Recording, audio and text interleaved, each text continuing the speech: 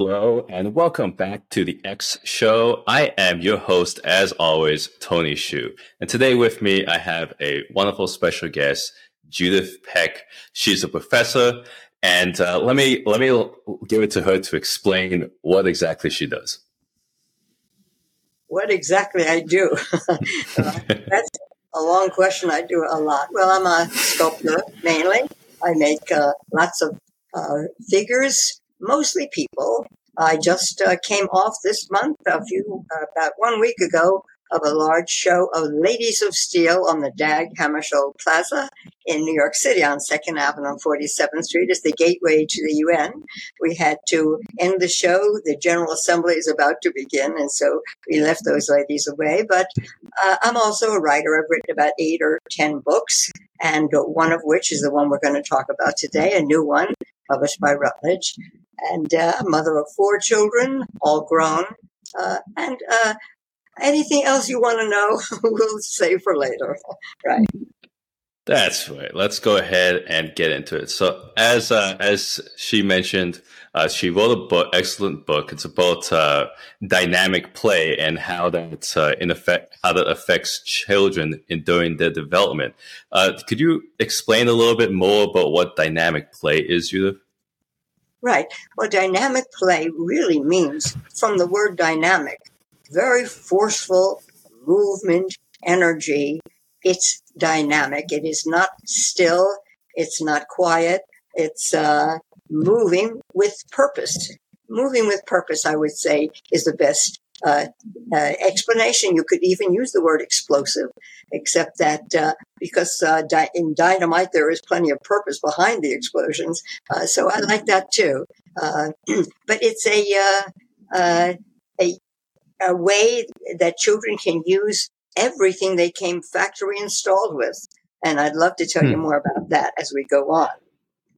Yeah, let's go into it. So what do you mean by, it's a way that they do everything that the factory installed with?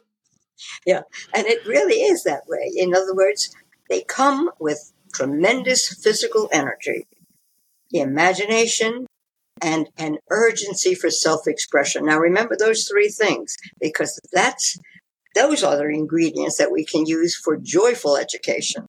Physical energy, which they have plenty of, and you know that if they can run, they will run and not walk, certainly not sit, right? And if they're sitting, a leg will be swinging under the table, and they'll probably be beating some time to music too at the same time. And the imagination, even the baby in the crib, knows nothing factually, knows no logistics about things, but everything, the mobile moving above, the sounds coming through the walls, and music, if there is one, faces expressing themselves to him or her, all these things, he's imagining what's happening, that he doesn't know anything. So the imagination is flourishing along with all those neural connections, billions of neural connections at this time in working out to have him learn. And then, of course, we know his expression. He will cry. He will scream. I'm using the word he. I'll have to do that a little bit to shorten this interview, it'll be quite long. And he is looking at people's faces and knowing if it's friend or foe, knowing if it's frightening, knowing if it's friendly. All this is happening in the early years, and from the cradle on. Those 3 ingredients are used all the time to learn. And at the same time, he's doing these 3 things, using physical energy, using his imagination, and using that need for self-expression. He is learning to survive, really, and to grow. Right. In a sense, for dynamic play is allowing them to express themselves and figure things out and learn using their own kind of experiences. So how would you say that it differs from, the more traditional kinds of play that we grew up with? Oh, that's a terrific question. I'm happy to answer that. And I'll tell you the one ingredient that can be used for that, and that is self-confidence. Excuse me. I have an imaginary frog in my throat, I think. Anyway, so the point is that self-confidence gives one the motoring ability to be able to go on to learn, to be able to speak what you think you have as a thought. You cannot express a thought if you have no confidence. You know that. We all know that. You just withdraw. You sit on the background. You disappear within. So self-confidence is the thing, and dynamic play and creative movement, powering body and brain, which is the full title of this book, does all that. And I will tell you the sequences we use to be able to promote the self-confidence that will allow the rest to come. And the rest is so natural to a child, so absolutely natural, using those, as I say, ingredients that he was born with. You'll see how it flowers to become joyful learning. And joyful learning is right, too. Right. It sounds to me, and you can correct me, obviously, that it's almost like you're teaching your child emotional intelligence through the principles of dynamic play, because it's not like the traditional forms of education where they're reading or they get read to and stuff like that. They're really learning to express themselves in an emotional manner, build up that confidence and self-esteem that oftentimes might get ignored. I would like to build on the word you just used, serenity. You talked about emotional intelligence, and all that, but you used the word serene in there too. And one of the books I wrote, Smart Starts in the Arts, Fostering Intelligence, Creativity, and Serenity, builds on that. Because when you feel okay with yourself against the world, with the world, you are serene, and you can then open your mind to all these other elements. So emotional intelligence is certainly there. When you sit in a circle, which is the first thing that the children would do, and we're talking about children from 3 to 11 years old. This is the age within which this kind of dynamic play is possible. After that, it isn't so easy to do with middle school and beyond. So you sit in a circle and you discuss something. Let's say you're discussing, can I give you an example? Yes. Go ahead. I'll give you an example.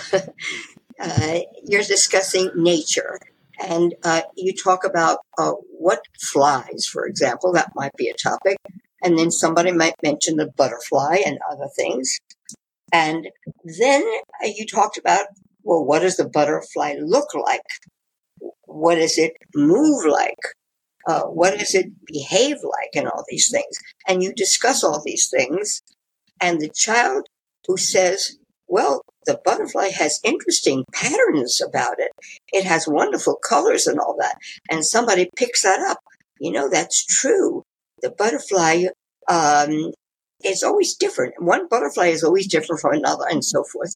And then you want to interpret what that butterfly looks like. Well, if you were not sitting in a circle and you're not talking about colors and patterns and other things, how the butterfly flies, how it alights, how it takes off, you would just flap your wings around in a circle. Somebody would say, what's the butterfly look like? And you would start to fly in a circle. But here, you're really going into that beautiful aspect of nature. And you learn that it doesn't just scoop down like an eagle might or a blackbird looking for prey. It sort of floats down almost like a helicopter. And then you have all of those other references. So the child who makes these observations and is picked up by other children who actually interpret it with their bodies, what do you think this does to self-confidence and the feeling of serenity or emotional balance that you're okay, you fit in? Mm-hmm. Yeah, it works. Yeah, it's you're talking about giving the child the freedom to express themselves and to be able to do so with confidence, thereby building it up and allowing them to communicate and carry on those benefits later on in life. Because and I think we all agree on this here, is that childhood development affects people pretty much for the rest of their lives. These are formative years that are critical to develop, that are critical and can really inform and guide how people act later on. I'm curious. So when you're looking at, you know, actually incorporating the elements of dynamic play into say parenting. I mean, what's kind of principles that guide that incorporation? When you're incorporating it into learning itself, where are you incorporating this into? I didn't get that word. Incorporating it into, you know, a parent, someone who's raising a child during those formative years. How would they be able to successfully put dynamic play into action? What would that look like for them? I will. I'll give you an example that you mean how can you incorporate dynamic play into formal education, in a sense, that way, and into patterns that the child could use later on. So I think that's the question. Well, let me give you an example. The child is sitting in the classroom behind a desk, and the lesson is droning on, right? And they're talking about whatever they're talking about. And meanwhile, the child, because of physical energy, imagination, and the need for expression, which permeates everything, he's looking out the window and he's watching a squirrel climb up a tree and go from branch to branch, from twig to twig, without falling, without being afraid like he is, afraid all the time of things. And the squirrel has such bravery and is so high in the tree that his mind is there. That's where his mind is. Wouldn't it be wonderful to be able to capture where the child's mind is, where he needs to have the expression of the fear he has against such odds, to be able to be so brave and all that? And also, how does the squirrel manage to do that? Of course, there's a lot of locomotion in the tail and balance in the tail and all that. There is so much science involved in that whole lesson. It would be wonderful if, for example, a lesson was looking out the window and all the children go to the window and look out and comment on what they see out that window. And then the lesson builds on those things. Perhaps the teacher takes some notes. You can't do it all at once. But not only is the lesson interesting to the children, but the child who mentions something and is picked up by the others as a thought, and even by the monumental teacher, has enormous self-confidence that will, in a sense, be a pattern that really guides him later on. With that confidence, a kid feels, something, I'm good at this. What's the next thing? Just like in sports, when you learn to bat a home run, my God, you can't wait to get at the bat the next day. Right. That makes sense. It's again going back to letting them use what they're to be built for, their limbs and their locomotion, and letting go for that self-expression. I'm curious, though, considering the needs of structured education, because there are certain topics that they hear in the Western world. I grew up in Canada, so I'm not entirely certain if they're the same here in the U.S. But stuff like mathematics, the sciences, and history and stuff like that. How do you look to balance out needing to hit those kind of particular educational milestones with this dynamic play? Because it sounds like this dynamic play is very well. It's in the name. It's dynamic. It comes up of the moment, and it has a certain spontaneity of it. And you can't exactly plan that a squirrel will, in your example, just come by the window, but you have to take advantage of it when it's there. So how would we go about incorporating that while still hitting those kind of milestones? This is a very fair question, and I'm happy to answer it, because dynamic play is not all day, and it's not every day, and it's not in every semester as you go forward in the higher grades. There are enormous opportunities in the book, spelled out in the book, to use this in history lessons, to use it in science lessons, to use it in social science, certainly, in many different areas, and we spell out how you can do that in architecture, in art, design, dance, music, concerting, instruments of music, and so forth. But the point is, when one succeeds in achieving learning and having it shared by other people, that confidence that is instilled when you use this dynamic play pervades every other course you go into. I am good at this. I will succeed. You have a sense of future, a sense of success, and a sense of accomplishment that accompanies you with everything you do. I've seen it happen. I've seen it happen with my 4 kids, all 4 of them.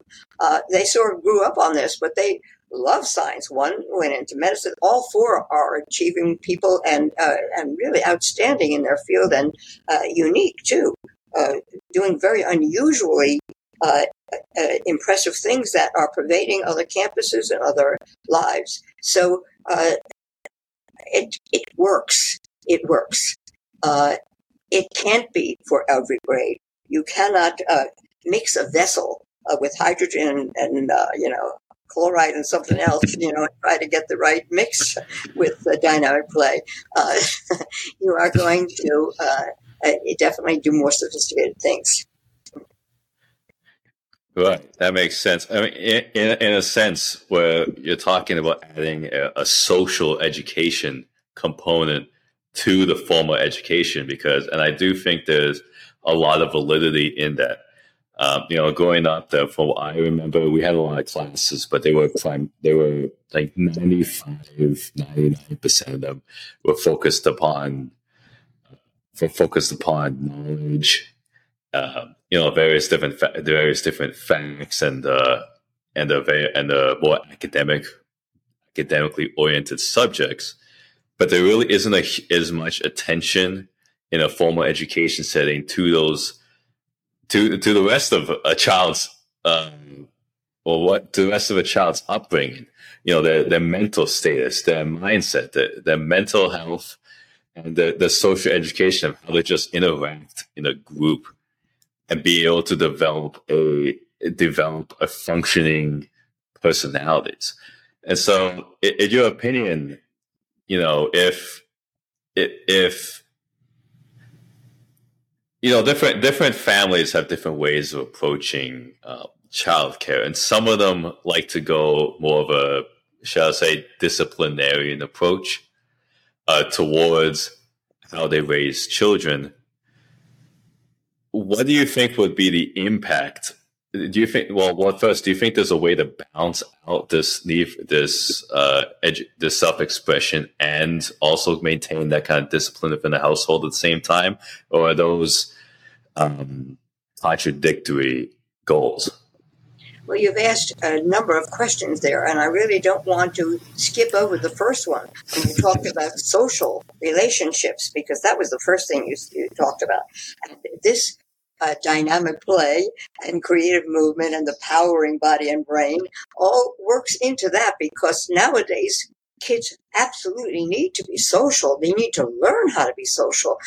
They're all committed to their iPhones and their social media, and they're working alone, facing a screen and all that, and not facing a human warm body and holding onto an arm. And all that. Of course, it happens in sports, but even there, they're isolated in a way.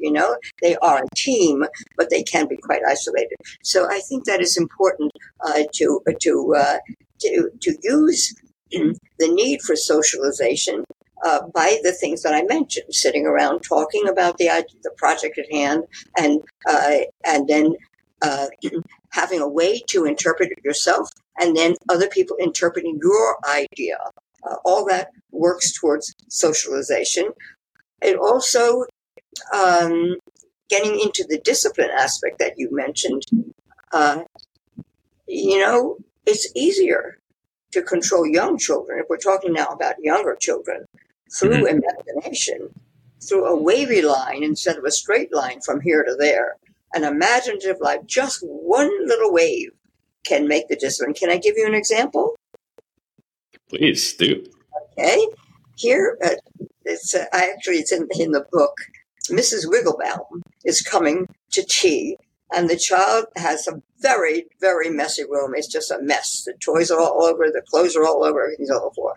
And you approach the door and you say, my goodness gracious, Mrs. Wigglebaum is coming to tea in this very room we're serving. How can we possibly do this? She'll break her neck. And Mr. Wigglebaum, my goodness, what's going to happen to him?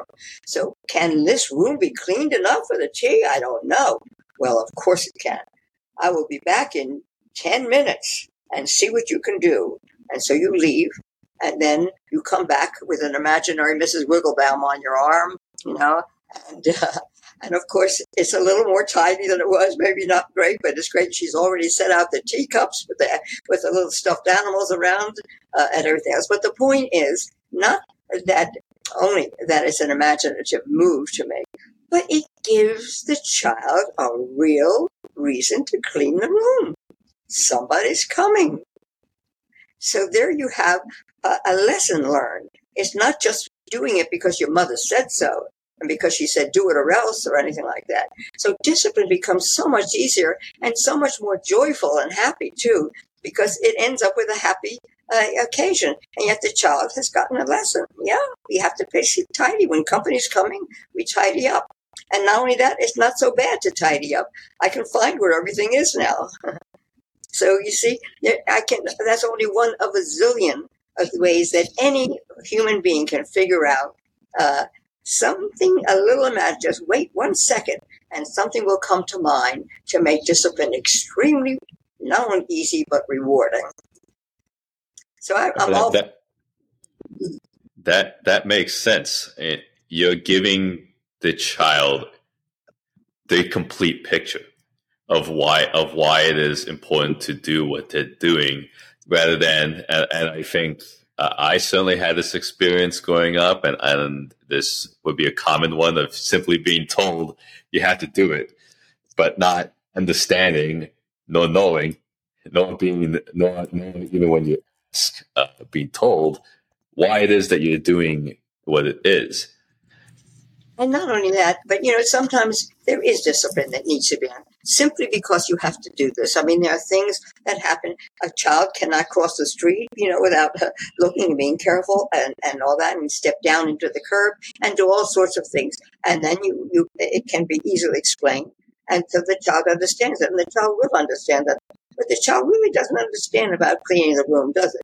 I mean, why? Why clean the room? It's just perfect this way. I know where everything is. So there's no reason. Right.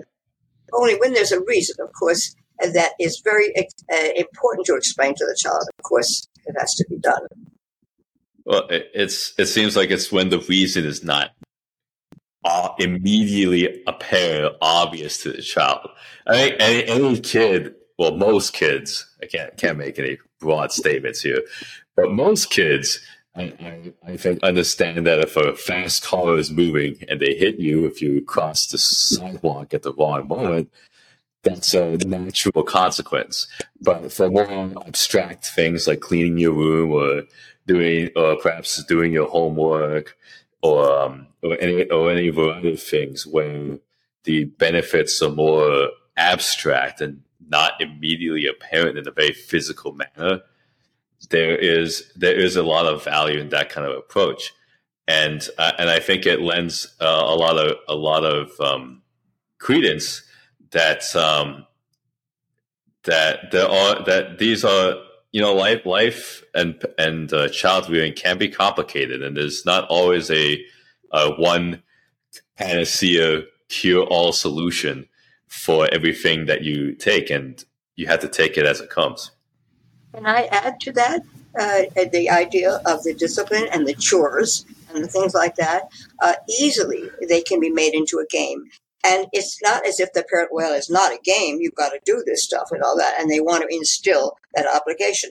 But look what you can do. You can instill the obligation and still make it a game just the same way. With laundry, think about all the things you can do. Think of the sports and the accomplishments that you can make out of any of these chores that you have to do. You're not diminishing the fact that you're doing a chore by doing that.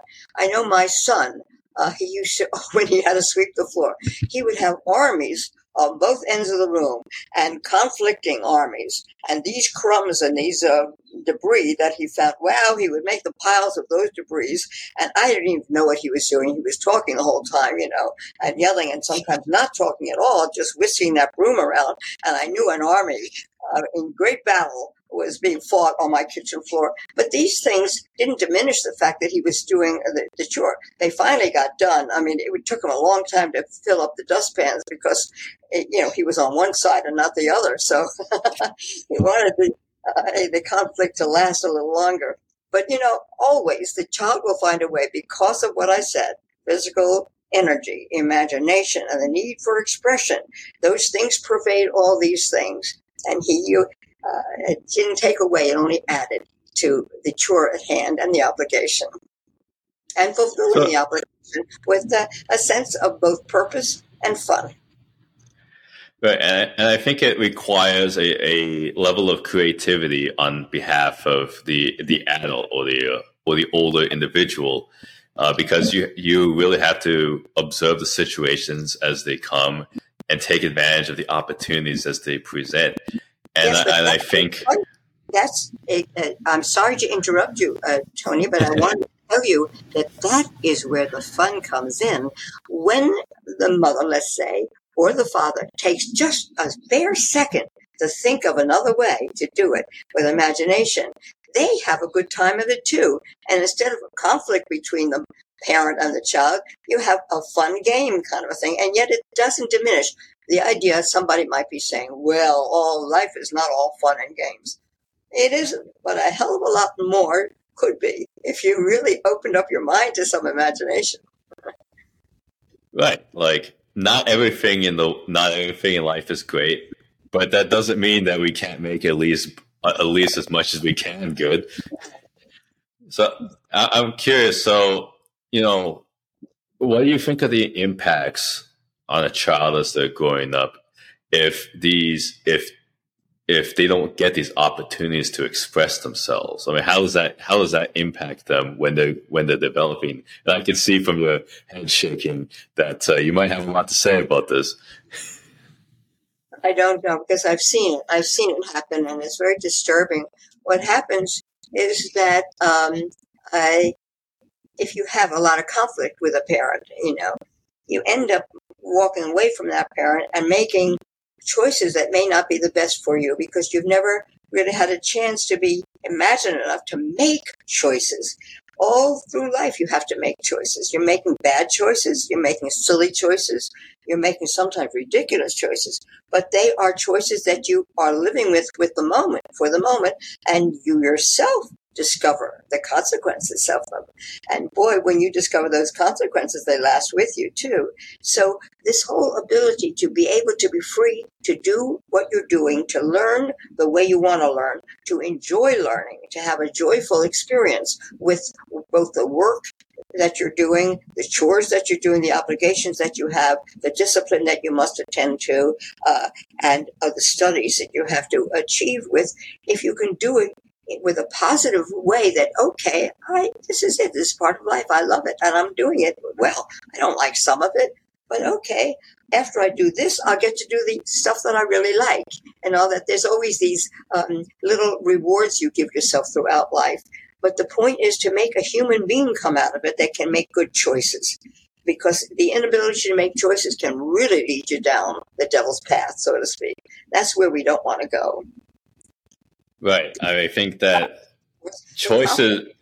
That the confidence that you're good at making choices, that you're good, again, the confidence comes, we all come back to that. And you've had some experience that has been good, and you've learned to forgive yourself when it isn't. And sometimes the games can help you with the forgiveness aspect of when you sort of screw up, So this tiny waiting for a moment before you have an imaginative idea pays off a lot in the end. Mm-hmm.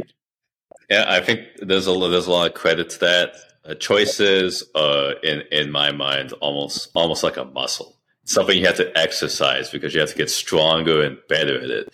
Because, I mean, as a child, my parents would probably say a lot about the choices I made, and they're probably not all very great. But I like to think that I'm pretty good at making choices now because I made a lot of choices before. and you have, and there's no, and in a sense, it's almost like there's no substituting for for experiences.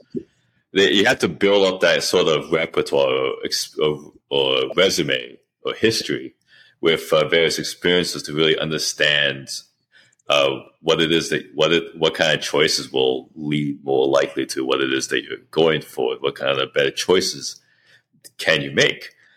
So I'm curious. I mean, how do you think that, if we were to make a comparison of somebody who grew up incorporating dynamic play and somebody who didn't, how would you describe them being different as adults? Okay. I can do that because I can see it in my own experience. What happens, I can actually pit one against the other to see. Let's talk about the one who did not have that choice, those kind of things. They were told to do this, they did that. They were told to do that, they did that. They were deprived from this, and they accepted it. And then they had bounty in this, and they accepted that. All those choices were made for them. It confronted them. It came to some good, some bad, some, that were not so terrific. We are not alone in this world. People are coming to you all the time, and they are making your choices for you. How many times in high school, my God, is somebody coming up to you and making your choice for you, telling you this is going to make you feel good. I can see you're down. I can see already you don't feel good. You're going to feel good when you take this. Believe me, you will. And you have to succumb sometimes to these things. You shouldn't, of course. But you are invaded by other people all the time. They will make your choices for you, just like your mother did early on, or your father did early on, by not giving you any boundaries, any bounds, I should say, exactly the opposite. They gave you only boundaries, and they were within those boundaries, and you stayed within those boundaries very, very rigidly. So you don't have that expansive nature by which you can explore and have the guts to make your own decision, to stand up to all the decision makers who will be around you. The older you get, the more that will happen. My God, I just feel so sorry for young people who have to emerge into the world without that structure of both confidence and the courage that they can stand alone and make their own decisions when they need to. And I think I think that also that when you don't make those kind of choices, you haven't been empowered to make those choices yourself. That becomes a situation where that's what you know, and you don't necessarily know that there's a better way out there. And when you don't know that there's a better way out there, that can cause a lot of sticking in situations where I'm sure a lot of people have seen it. I certainly see it on stuff like reality TV. It's perfectly well and easily available, where you see people in situations and you're almost like screaming at the television, telling them this is a terrible idea. Why don't you think that you should do? Why don't you just leave him or leave her? Do this, do that, and that's obviously hyperbole. But I think there's a real risk of that kind of stuff happening if you don't understand how to set boundaries and empower yourself, because you've just never been allowed to when you were growing up, and thereby you never experienced what it was like, and may not even realize that it's something that's possible. That's possible for you, because I can't quite remember who said it, but there's a saying that if you're not, is that the one who is steamrolled over chose to be that way. And there's certainly a level of victim blaming that's in that statement, but it also is some truth. And in some ways, the person who you can in most situations do something about it. it just may not be something that you're able to, or that you recognize or feel that you are empowered to do so. Well, that word power means a lot. It's not only power to do, but power to forgive yourself.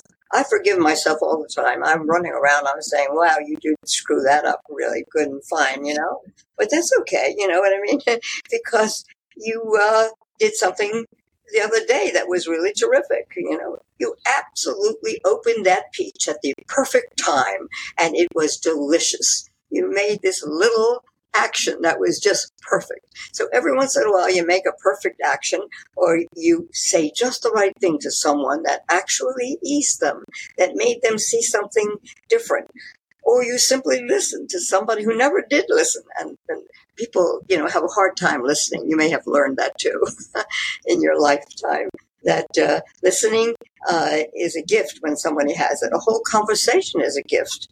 When you can say something, somebody listens to it, articulates it, and gets it through their brain to be able to get it through your brain, through your ears and through your brain. It's really a remarkable thing. It's a work of art. So I love conversations that are works of art. And I think we might be having one ourselves right here now. But I love thanks, Judith. I appreciate that. About the idea of forgiveness, because that goes along with that confidence and that power. When you accept the body-brain connection that's there all the time, working for you, not against you. Mostly it's working for you, just as the brain works for you.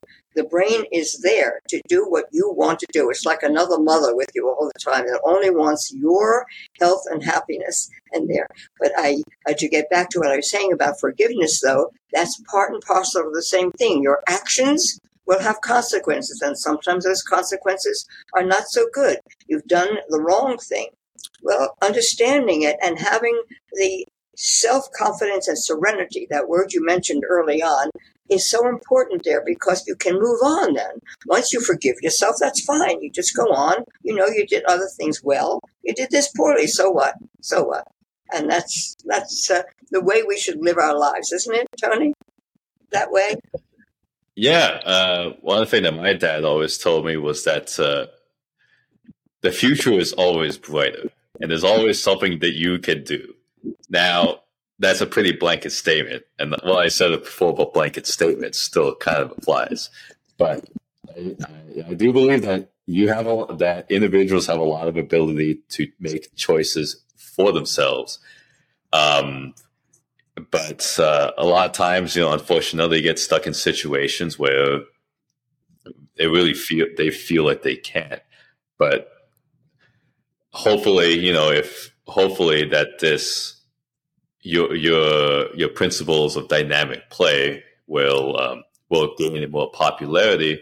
I'm curious, since this is such a bit of a touchy topic, which is essentially how people raise their children.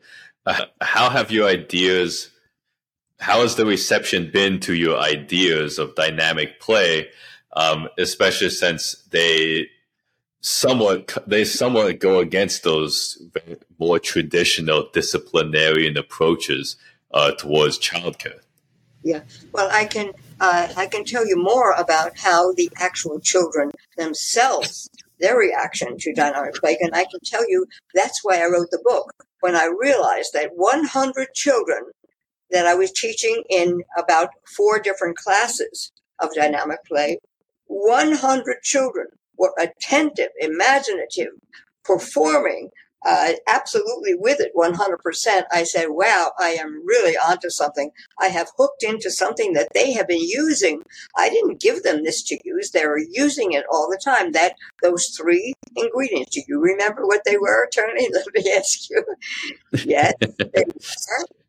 It was energy, imagination, and the need for self-expression. And so that was what I was giving them with these movement activities, all imaginative movement activities that were, and I think they are a basis. That's what I'm calling them, a basis for joyful learning for the future. It's not just to do now and just to stop, when you don't have that kind of imagination anymore. You want more facts. You want to know more. You want to know what the world is like and all that. So, but you have the basis to start with.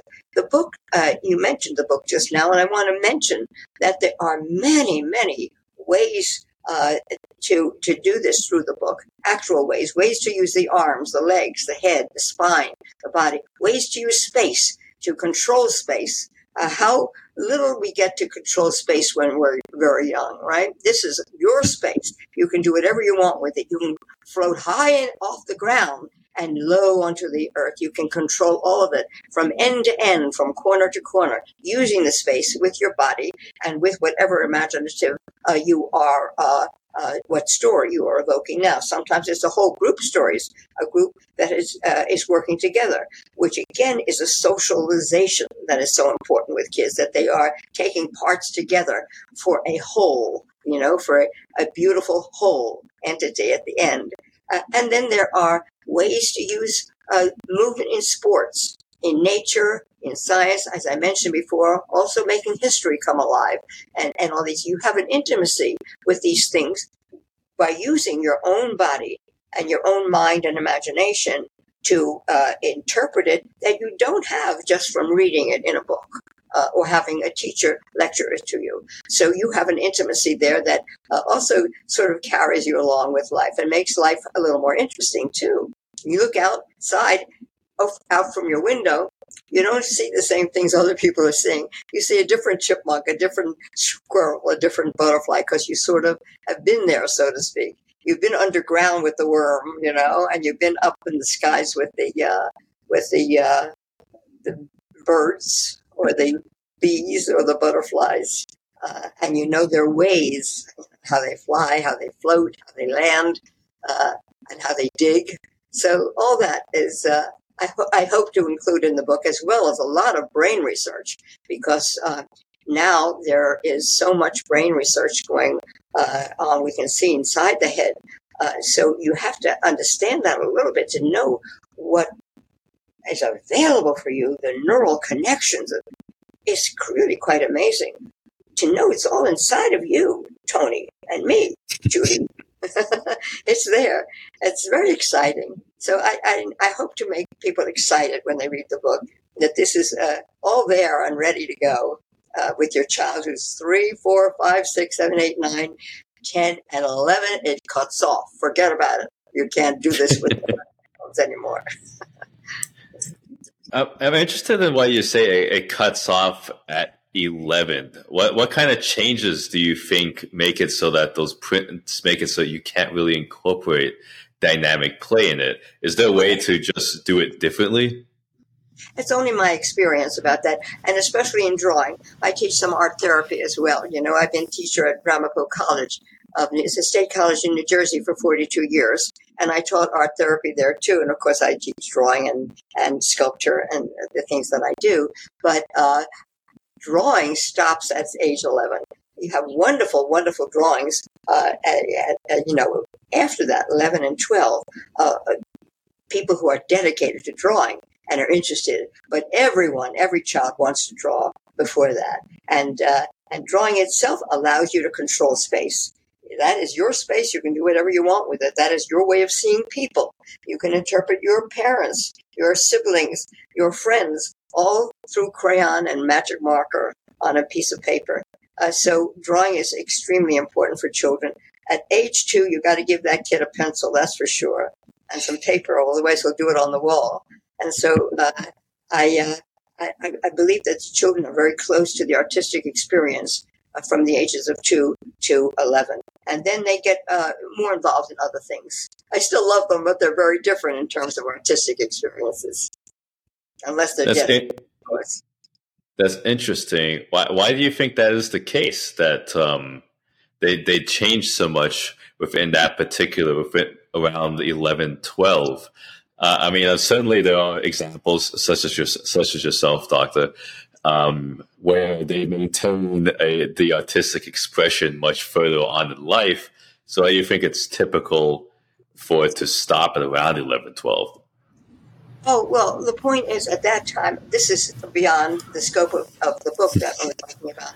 But at that time, they're very much interested in the social engagement of other people, of peers.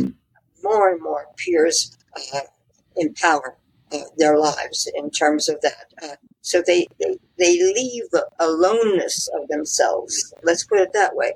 Art is a lonely experience. You are alone on the paper. I'm a sculptor, so I'm alone when I'm up on that ladder or whatever I'm doing, and certainly in writing. So I think that's what it is. There's a period at which you really want to engage with your peers and you want to be accepted. Above all, you want to be accepted and fit in. And I think that takes precedence at that time. You leave the page that you were drawing on. But a lot of children continue on then because they are artistic and they do want to continue. And that's wonderful. It's all to the good to do that. That's interesting. I had never considered that particular perspective before about art, but that is true because it strikes me as being true. Because at the end of the day, the only person who can really form the idea that's exactly the way that's in how it's in your mind is yourself. Our methods of communication, speaking, writing, body language, they can do a pretty good job, but they'll never get exactly what it is that you're communicating in art. Those small nuances, I think, would be appreciated. So we're coming soon on time here, Doctor. So I just have one more question for you here. For the parents out here who are listening to this, or anybody who might want to be a parent, and who would not have experienced the principles of dynamic play during their own childhood, what kind of advice can you give them for breaking the cycle, so to speak, and incorporating it with their children, as it's not something that they're really familiar with themselves, so they're trying to pass on to the next generation, but they may not have personally experienced it?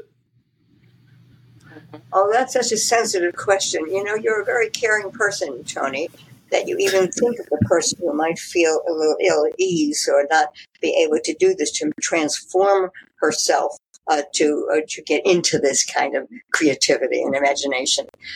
So you have to take the plunge. How is it to get into cold water in the ocean?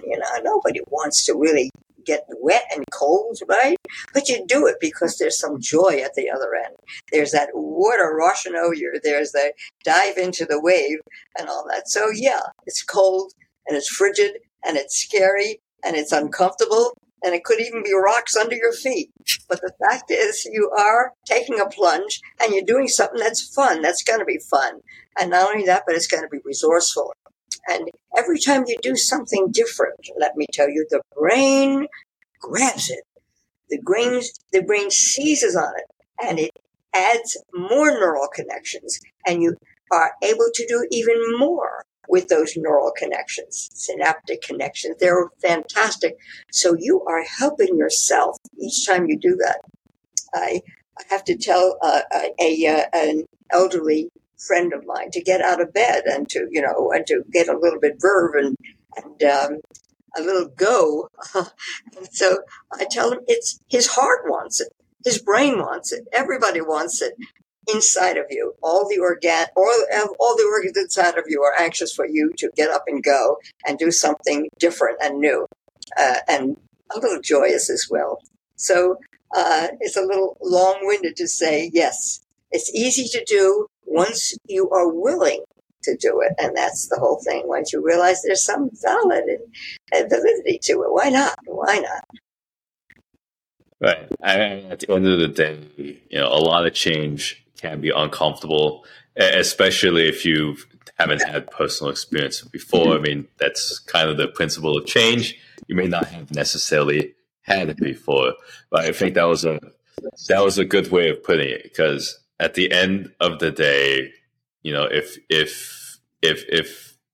you're listening to this and you think that this is a good idea to incorporate with your own children, which Dr. Peck has definitely made me a believer of it. Then thing to that last sentence. I know we're out of time, and I'll ask one thing. it's not as if somebody else wants you to do it. Your brain wants you to do it. It's good for you. Mm-hmm. Right. You have to do it. I mean, at the end of the day, parents have the authority over their child. That's the way the legal system works. That's the way it is. And so they have to be willing to do it for their benefit as well as the child's benefit. And I think that it would be beneficial to incorporate that, but it can be concerning, and you don't necessarily know exactly how the situations are, and it will probably involve a little more mental effort than simply telling them to do something directly. But if it's worth it, it's worth it. Well, thank you so much, Doctor, for agreeing to appear on the show today. I'm very happy to have come, and the book can be gotten through Routledge Publishers, Routledge, Routledge Publisher, under my name, Dr. Judith Peck, and Routledge.com is the site. Thank you. Right. And if you want to pick up a book, you can get it there. It is called Dynamic Play and Creative Movement, Powering Body and Brain. Well, thank you so much for tuning in to another episode of The X Show. I'm your host, Tony Hsu. If you like what you're hearing too, you can follow us on Facebook or subscribe to various podcasts. We also have a new YouTube that I'm setting up. And if you have any questions, comments, concerns, you can reach out to me on the Facebook page or directly to my email at tony@xucapital.co. Thank you very much for tuning in, and we'll catch you next time.